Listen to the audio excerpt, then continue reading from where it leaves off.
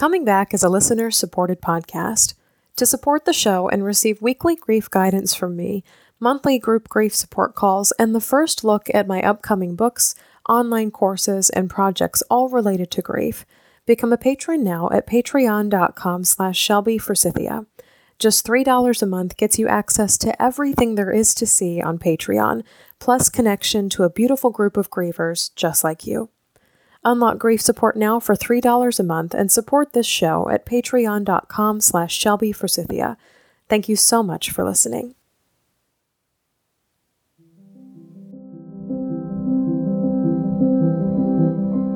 Hi there, and welcome to Coming Back, a podcast about coming back to life after death, divorce, diagnosis, and more. Today, I'm speaking with Kevin Ringstaff about the disenfranchised grief of pet loss and how to get in touch with your grief when a beloved pet dies. We'll be touching on why the loss of a pet is so very devastating, the guilt that often accompanies the decision to euthanize a pet, and how to navigate coming home to an empty house after a pet dies. If you have a pet now or have lost one in the past, this episode is for you. I'm Shelby Forsythia, an intuitive grief guide and author who speaks, writes, and teaches powerful truths on grief and loss. My mom's death in 2013 set me on the path to becoming a lifelong student of grief, and I use what I learned to create a world where grief is welcomed, normalized, and even embraced. Because even through grief, we are growing. Let's get started.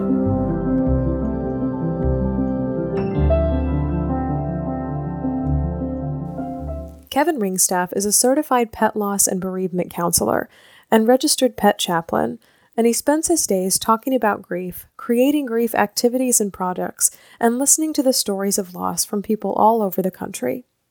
He founded his company Pet Cloud after the loss of his first cat, Henry Fats Rothschild, back in 2016, and has been learning and growing in the grief space ever since.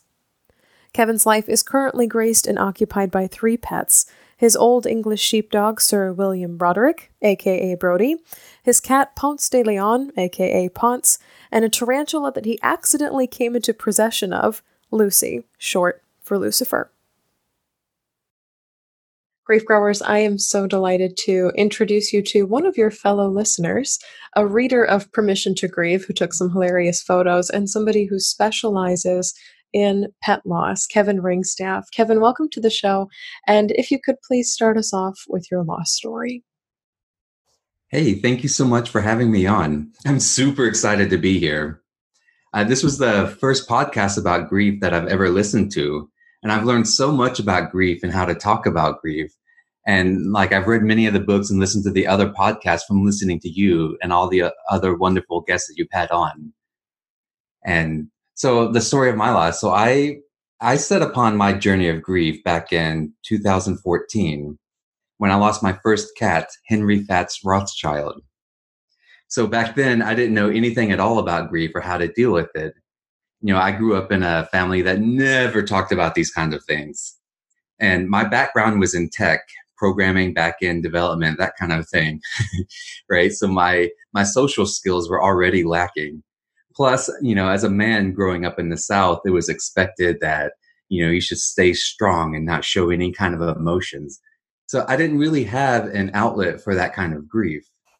So when I lost Henry, I did what I was programmed to do. I just took all that sadness, that grief, that guilt, that anger, and I pushed it way down and held on to it for a long time. Of course, as many of your listeners already know, that only works for so long. And sure enough, that grief manifested itself in other ways in my life. For me, it manifested in anger, drugs, and alcohol that I used to mask and deal with all of these feelings.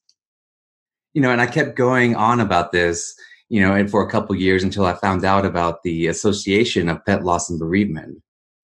After reading The Loss of a Pet by Dr. Wallace Seif, a lot of things about grief started to become clear for me, how to handle it better. I went through their certification program, and it changed the direction of my company to specifically talk about this type of loss. And then last year, for some reason, I decided to quit my job and then move my happy butt all the way across the country to San Francisco to build and grow this company out nationally to like become a resource for anyone going through pet loss. It's such a wild story from the sense of, as a man, I was trained to do this. And then there was always the back end developer commentary too of, so the social skills weren't there. And then there's the societal training of, I was taught to push it down in a way. And it almost seems like this perfect storm of don't grieve. It's like the two words coming to the front of my brain is just don't grieve.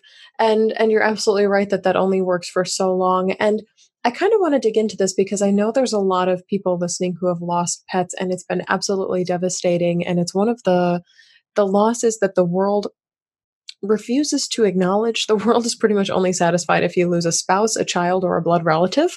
And then anything else, especially the life of an animal, is seen as secondary or even tertiary to other losses, as if they are replaceable or you can get over it faster or they're not as important because they're not a human. But can you speak on why pet loss is as devastating as it is for people? Yeah, you're absolutely correct. It's a very disenfranchised loss. People look down on it. But when we think about it, that human animal bond that we form with the connection to our pets it's so important because our pets are there for us for like any kind of, through all the kinds of problems that we have in our life. Our pets are always there. They're always happy. They're always willing and able to come and comfort us. They give us touch. They're just there for that kind of emotional connection. And it's something that not a lot of people have. So imagine that if you're living by yourself, your animals sometimes are the only connection, the only love, the only affection that you're ever going to get. And so when you lose that, it's a very visceral, raw loss. And since it's disenfranchised, it's not a loss that you can just readily talk about with other people. Yeah. And there's this sense of, if other people don't think this is important, then maybe I shouldn't either. And maybe I'm crazy. And there's this, I think there's a story we tell in grief all the time of, oh, I think I'm going crazy. But somehow pet loss especially makes it seem more so. And there's these tropes or stereotypes even of the crazy cat lady or the cat dad or the crazy horse girl or mostly anti-women, which I don't really know why, but there's all these stereotypes of if you're too attached to your animals, something's wrong with you. And I just don't agree with that. Yeah, well, I obviously agree with you too, and not agreeing with that.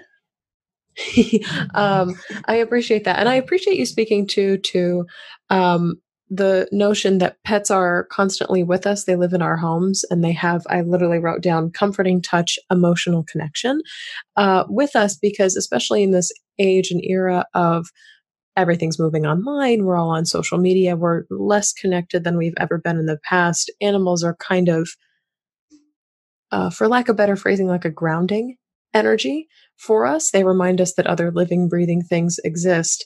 And in a world that seems to be climbing in loneliness, they are a thing that can help alleviate that. And there's a comfort, there's a routine, there's a stability there that's getting harder and harder to find other places. So it makes a lot of sense that the loss of an animal would be devastating.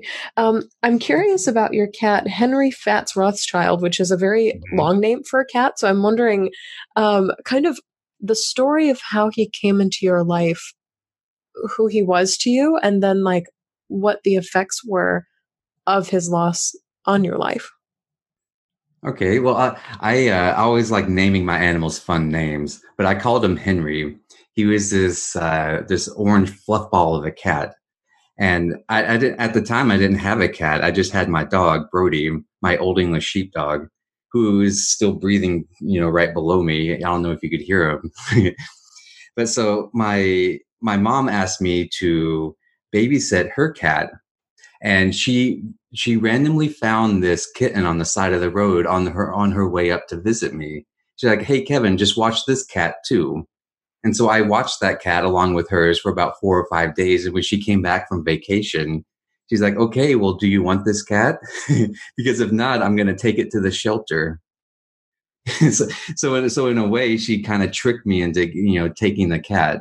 And I'm so glad that I did, because, he's just such a part of my life, and still is in a way, because I get to talk about him and get to relive those moments with him all the time. I wonder, I love the story of my mom tricked me into owning a cat. But what was it about him specifically that really formed that bond for you? I guess it was more just that intimate, because that the intimate relationship that we have with our pets. When we think about it, we don't have that kind of relationship with any other person. Like even our children, because at a certain point, our kids grow up and they become independent and they leave, and we stop doing that kind of touch. Like, we don't pick up our 16-year-old son and like hold them, and they don't climb into our laps like the way our cats do. And touch is one of those basic human needs that we all have. And when your cat jumps into your lap, no matter the kind of day that you had, no matter what's going on in your life, it's a calming effect. Yeah, I'm immediately thinking of one of my favorite articles online about grief and the loss of a cat specifically is called "My Cat's Death Broke My Brain," and it's about this woman who I believe she was an alcoholic and got sober, and she got this cat at the same time, around the same time she got sober, and this cat saw her through so much life and was the one kind of stable or consistent element of her life as she was navigating sobriety for the first time. And of course, there were major losses that followed that. And so when this cat died, it really marked more than the death of a cat, but almost like the end of an era. And I have this own similar relationship with my cat right now. And I look at him sometimes, he's 8 years old, and I look at him and I'm like, I'm going to be sad when you die. Like, I can see it coming. There's like a weird anticipatory thing for his death, even though there's nothing quote unquote wrong with him, because he is the animal that saw me through the death of my mother. And so there's these Yeah. moments in our lives that pets are party to. I mean, even people that do like engagement photos with their dogs, or birth announcements, or weddings, or these big milestones that we survive. It's like pets are alongside that. And it's like there's these little living, breathing memory boxes that hold space for whatever we're going through. Hmm. What's his name? Oh, my cat, his name is Gigi. Yes, everybody thinks he's a girl when they hear his name, and I'm like, no, it's based on that movie, Kiki's Delivery Service, that I used to watch as a kid. I do too. I'm so glad you know what it is. And there was the boy cat Gigi who always got in trouble, and my favorite scene was when he got stuck in a tree with a bunch of crows. And it was just one of my favorite movies to watch as a kid. And so as soon as I found out I was going to get a cat that was all black, I was like, oh, that's definitely going to be his name. Mhm. I want to switch gears into this realm of unconditional love. I think is the Mhm. direction I want to head next. And there's so much backlash, stigma, I'm not entirely sure the correct word to use, around the loss of a pet, because there's a story that society tells that they don't have the same intelligence as humans, the emotional capacity, they're not biologically related to us.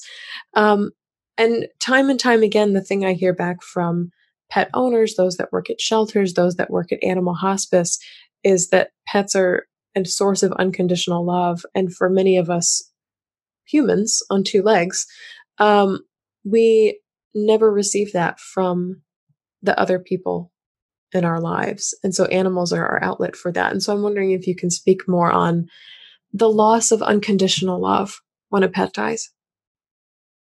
Yeah, that's very true. That all the other love that we have in our life is conditional. It's conditional on the things that we do and or not do, and it's based on judgment too. Like, our pets don't judge us. Ah, Like, my dog yeah. doesn't look at me in the morning and be like, "Oh, you're wearing that out to work today." Wouldn't it be great if they did, though, sometimes? It would probably be helpful to me, but but yeah, like it's unconditional in the fact that there's nothing that we can say or do that's going to break that, going to change their opinion of us. And it's interesting to think about it in that way, because dogs in particular are very intuitive. They pick up on if you're happy or sad. And I have a story about that too. And the first time that I really realized this with a dog was, there's just one time, after my birthday, and I was, the day after, you're kind of hungover and you're sick and whatever. And there was a dog in my life named Jinx, and that dog knew that I was feeling bad, and she just came up and just sat down and just laid down beside me. And that's the only thing that I needed. And that dog intuitively knew it, and intuitively knew how to be there and to support me. Yeah. And it's something in grief, especially, that I think we crave, is that Mhm. the quiet, non judgmental, unconditional loving presence. And I mean, we've talked about it on previous episodes of Coming Back, is that we're so almost desperate to get that kind of attention from other people. Of, I wish people would just listen. I wish people would just sit with me. I wish people would just show up, and not feel a need to fix, cure, Mhm. comfort, make better. That's not necessarily other people's jobs, and we don't want them to be in the aftermath of loss. And so the presence of pets is like, oh yeah, that's exactly what I was looking for, and didn't even really know it, or you did know it, and but didn't recognize that an animal might be the source of that. Um, I think that's really beautiful, and animals do know something that we don't know, which I think. Speaking in an intuitive sense, I really love that you use that word. Um, and I think it's really significant that animals are some of the biggest entry points into hospitals, into communities after a natural disaster, or even after a traumatic event like a school shooting, or even with those who maybe, speaking back to your language, who aren't as socially adept.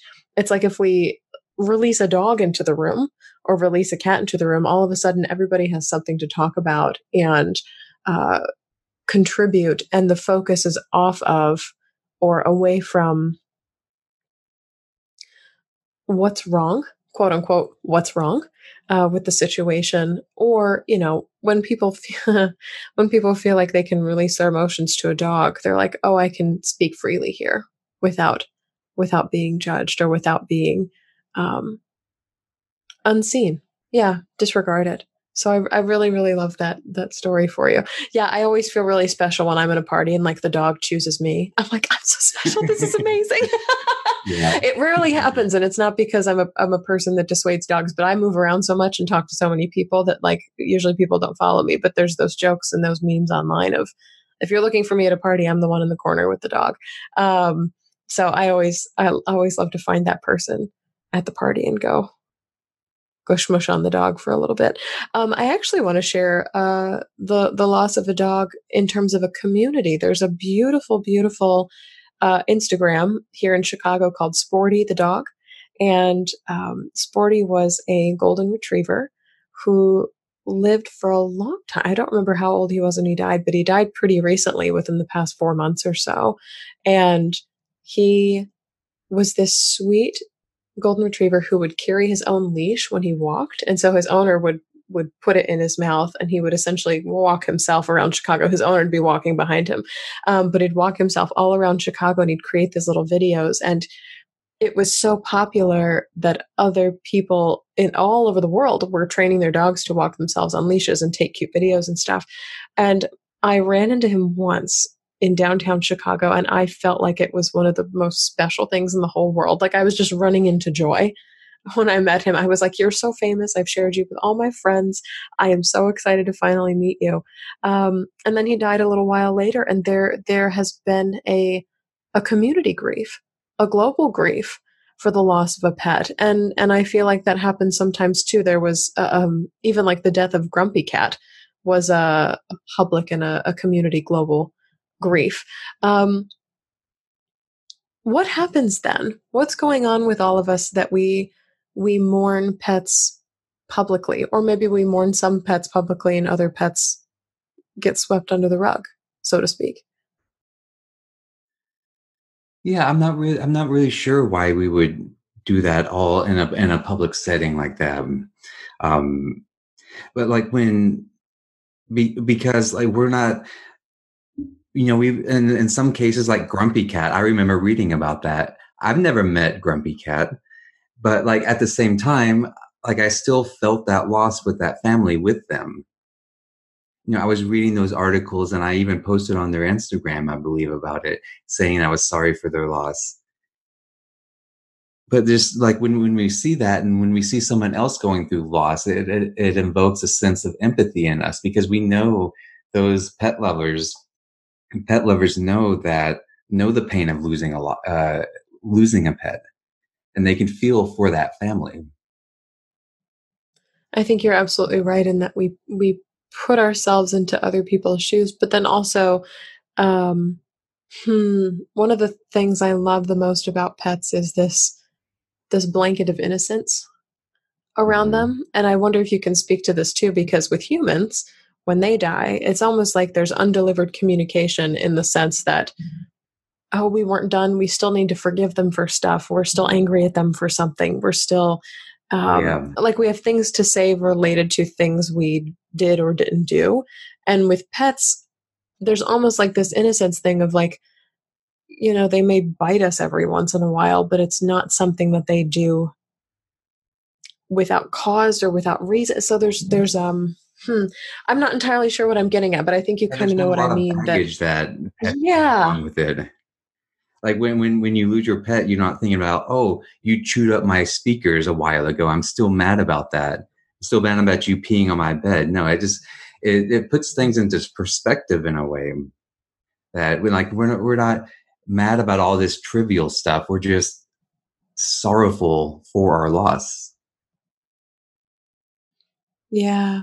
Do you think the grief is bigger when that happens? If there's nothing to, um, if there's a baggage-free Yeah. relationship like the baggage of a pet, do you think grief becomes bigger then, or is it just Yeah, I different? do. I'm not comparing the two, but it's similar to the loss of a young child because it's at that Mm, same level of innocence.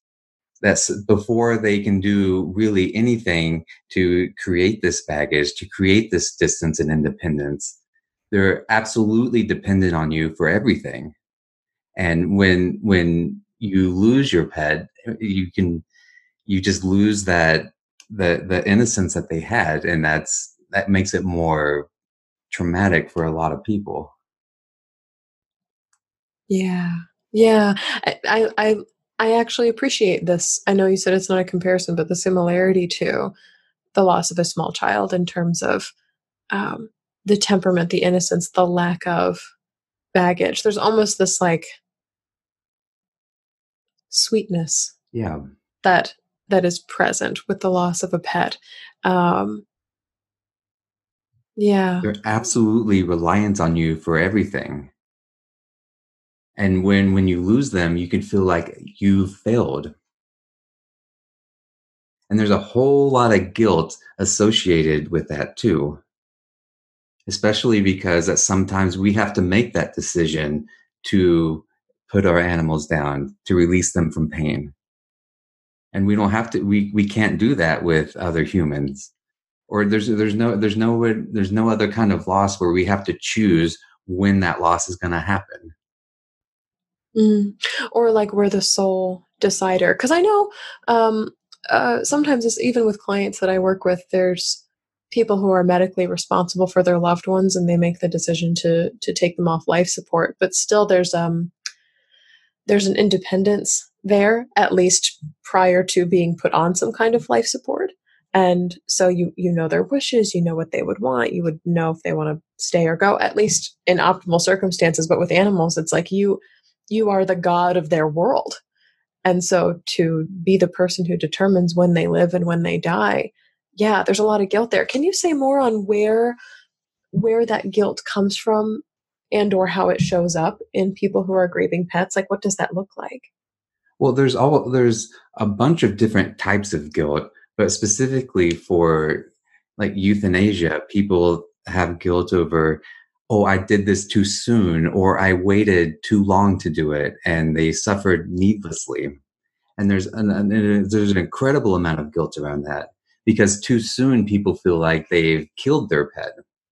They feel like it's like an act of murder in some cases. But like too long, they feel guilt that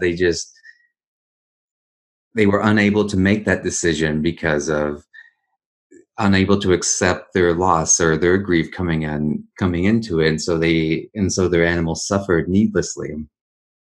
But there's other kinds of guilt too. For instance, when, say, you were to run over your pet or an accident happened like that, something that you were actually at fault for, people can carry that guilt with them for years and years.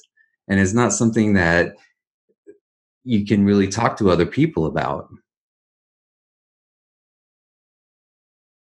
So where do you go, like when you have guilt over the death of an animal? Like I know there are resources like yours in the world, and you found solace.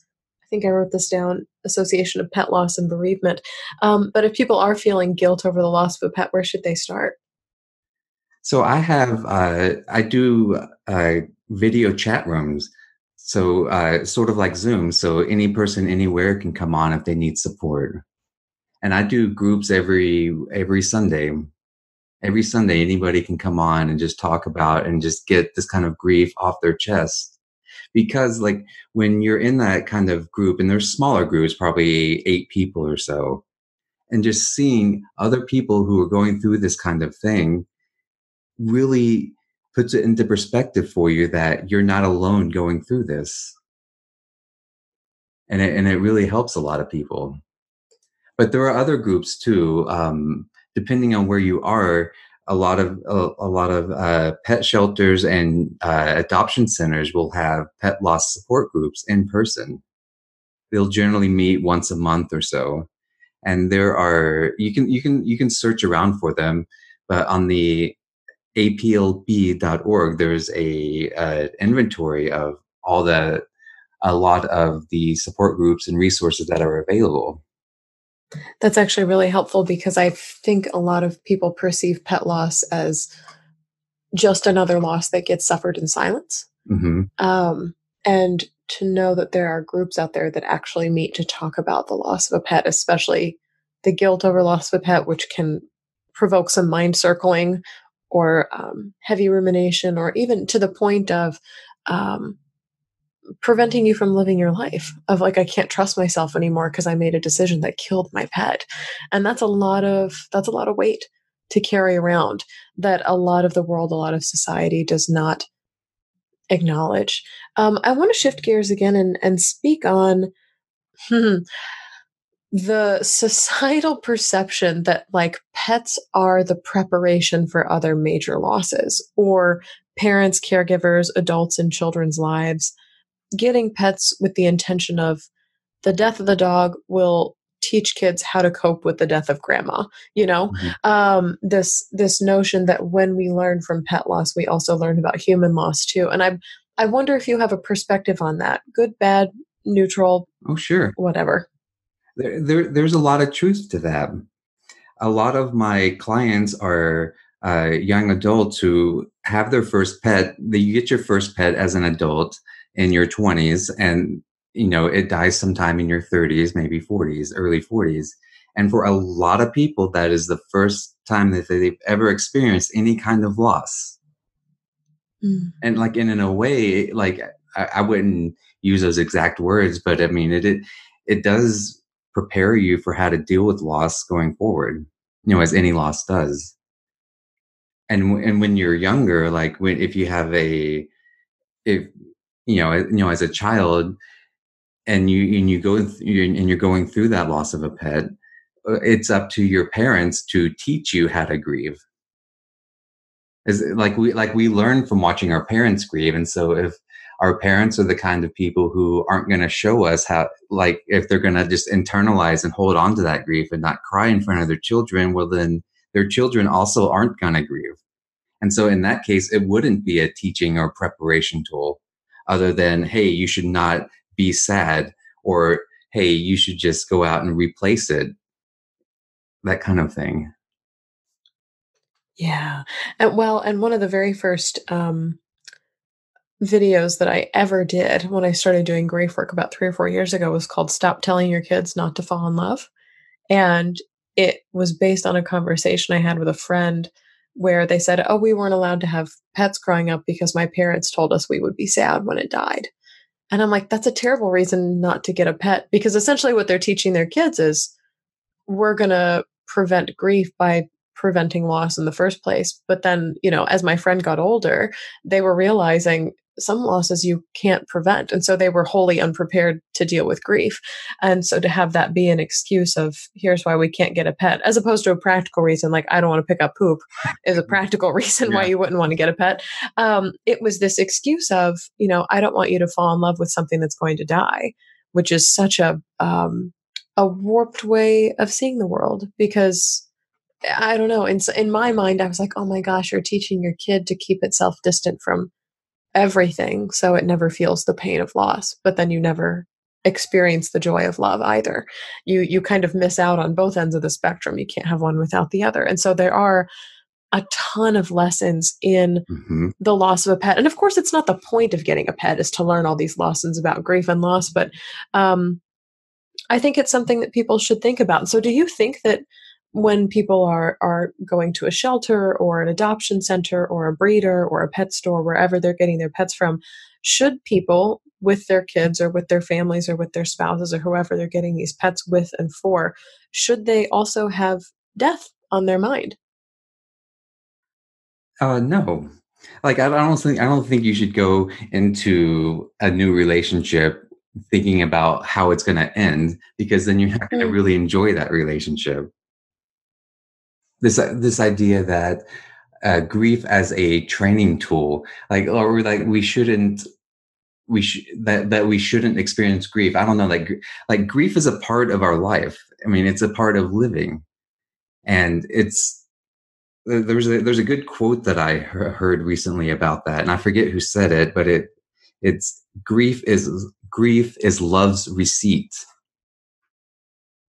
and mm. to have grief is also to have had love in your life, and to prevent grief is also to prevent love.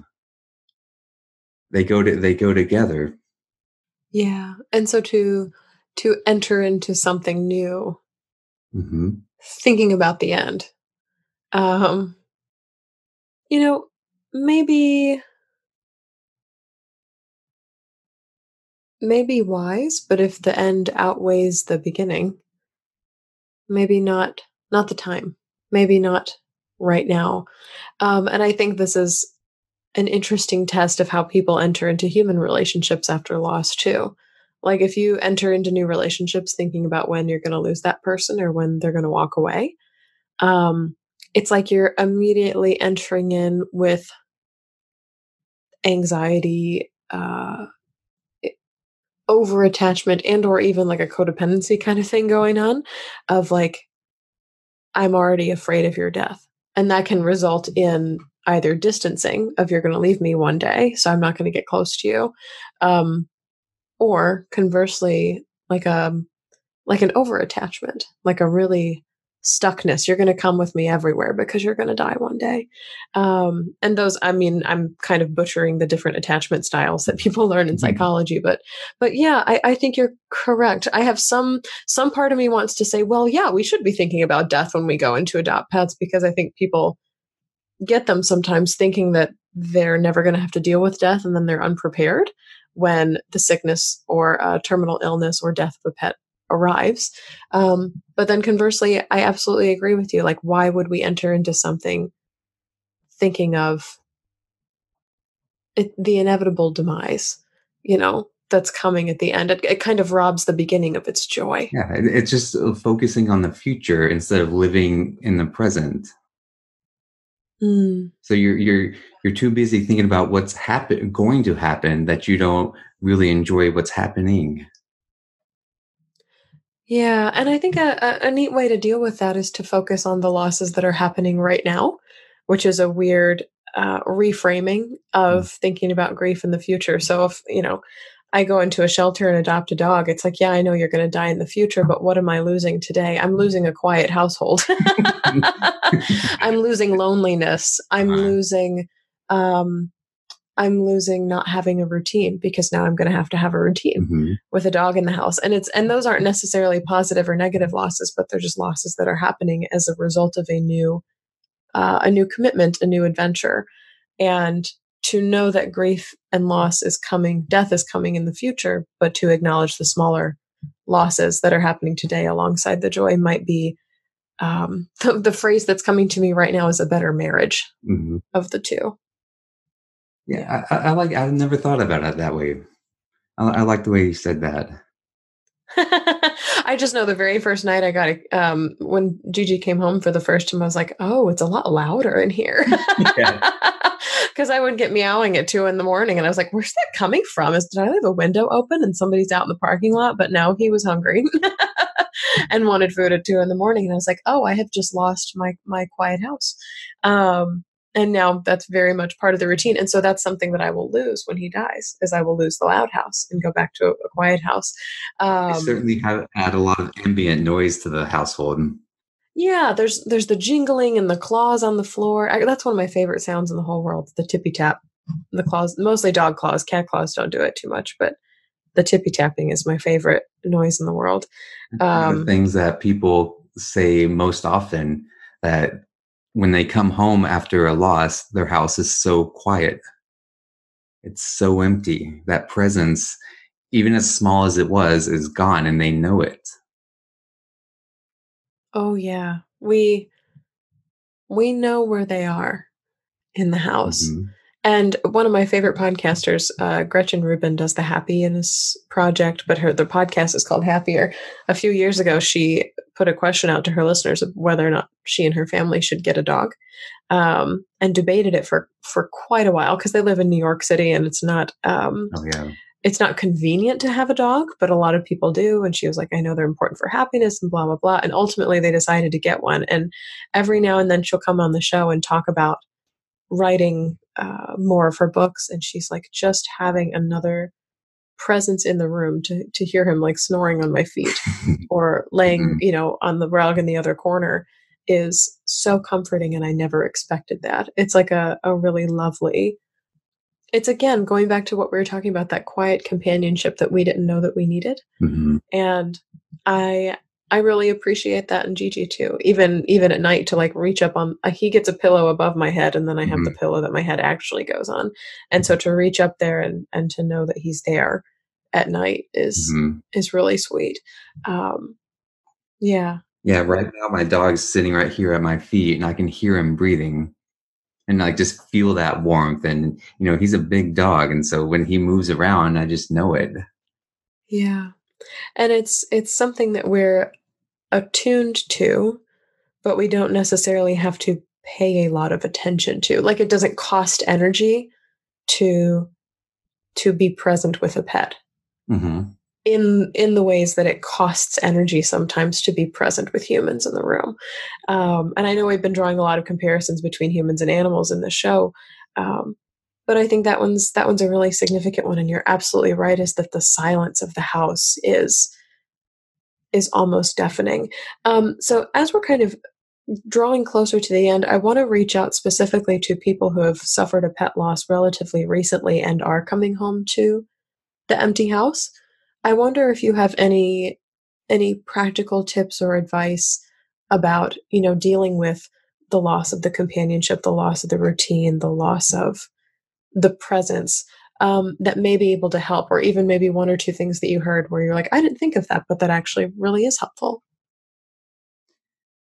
Yeah, that's a very hard thing to go through. And like the best thing that you can do is just talk about it. Find someone in your life that knows what this is like to go through, and who's going to be able to support you and just listen to you and hold that space for you and just talk. There's not a lot you can do about that empty household or the broken routines. It's just something that we have to go through and grieve. But I'd like to, tell people to journal about it, to write down those stories. Because people so many times are telling me that they're worried about forgetting all the little things. Well, let's write down the little things. And like, we don't have to physically write for those who don't like to do that. We can record it on our phones now. We can video ourselves just talking about it, because in a few months or years down the line, you can go back and you can revisit those tiny little memories. And then you're instantly right back in that space with them again.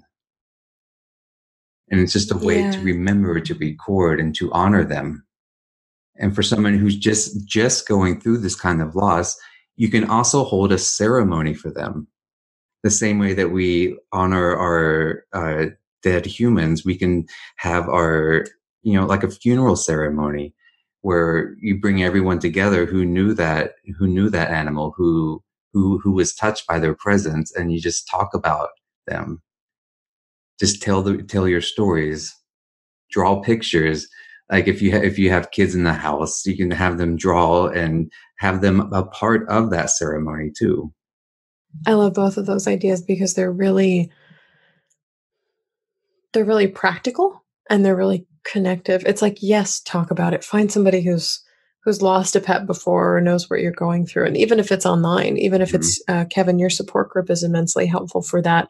Or people in person who are like, oh yeah, when I lost my pig 2 years ago, it tore me to pieces. And so to have that recognition of, yes, this is real and it's hard. Mhm. And then also to ritualize it in some way. And immediately I'm thinking, this is where social media has actually been a help instead of a hindrance. I forget sometimes that I have a story on my Instagram page or like a highlight that's just called The Best Cat. And it's little clips that I've taken of Gigi over the past, I don't know, 2 to 3 years. And so whenever I'm sad, whenever I'm traveling, or sometime when I have to be away from the house, I'll watch that. And I'm like, oh my God, he does play fetch. Oh my God, he does sleep on my head. Oh my God, he does, hide under all the blankets. And then when I come home, I have to find him. But it's one of these things where social media can really remind us and help us trigger memories of pets that we've lost, or remember the idiosyncrasies, or Yeah. that trend now on TikTok where people take videos of their dogs at different um, growth stages, and so it's like day 1, and then day 6, and then month 12, and whatever, and the dog gets gradually bigger with time, and it's really um, they're really fun and funny to watch. Yeah, and it's a time when social media can actually help us remember our loved ones instead of torturing us with replays of here's the life you're no longer living, which I think social media does quite a bit of in the aftermath of loss. So maybe even using things like that to help too. Kevin, I love knowing that you're out there in the world. Speaking of presence out in the world, and um, presence and companionship, and knowing that someone is close by, I wonder where people can find you and your work, and especially get plugged in if they've lost a pet. Sure. My website is petcloud.pet.pet. And you can look me up on social media. I'm at kevinringstaff.com or at Kevin Ringstaff across just about every single network out there. I'm pretty easy to find. Yes, and then your support is on Sunday nights, correct? Sundays at 3 p.m. and 6 p.m. Well, wonderful. Okay, so 2 sessions, Grief Growers, if you'd like to join in there. And if you'd like to connect with Kevin immediately, as well as other people who've experienced pet loss, I know that the Facebook group for this podcast, The Grief Growers Garden, has several people in it who have lost pets, including myself. I actually did a piece on this Mhm.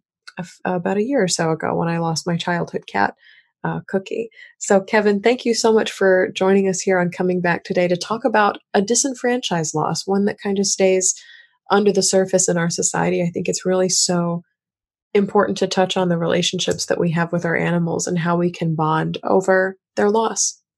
Thank you so much for having me on, and I look forward to hearing more of your podcast. So that's all for this episode of Coming Back.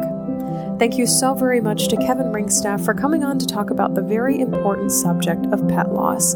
If you've suffered the loss of a beloved animal, please know that both mine and Kevin's hearts go out to you. Kevin came back by journaling to capture memories of his pets and by speaking to others about what it's like to live life after a pet dies.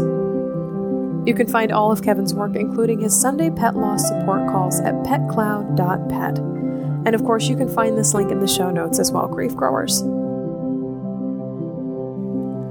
If you'd like to get online grief support for just $3 a month, pledge to support this podcast on Patreon at patreon.com/ShelbyForsythia. You'll instantly unlock access to weekly grief guidance prompts and monthly live calls with me. Our next live grief support call is happening Monday, June 22nd at 7 p.m. Central Time. An enormous thank you this week to Linda for pledging on Patreon and being the supporter that helped us reach the merchandise goal. You can now find Coming Back podcast t-shirts and so much more at shelbyforsythia.com/shop. And thank you so much again to everyone who supports and keeps this show going. If you liked what you heard today, subscribe to Coming Back on Apple Podcasts, Spotify, Google Podcasts, and tell a friend about Coming Back, because you never know what someone you love is going through. Thank you to Addie Goldstein, who composed our theme music. You can find me on Facebook at Shelby Forsythia Intuitive Grief Guide, Instagram at Shelby Forsythia, or simply shelbyforsythia.com. If you'd like to leave a question or comment for a future show, email me at shelby@shelbyforsythia.com. As always, my dear grief growers, it was beautiful sharing this space and time with you today. I see you, I'm proud of you and the work that you're doing in the world, and I love you. Because even through grief, we are growing.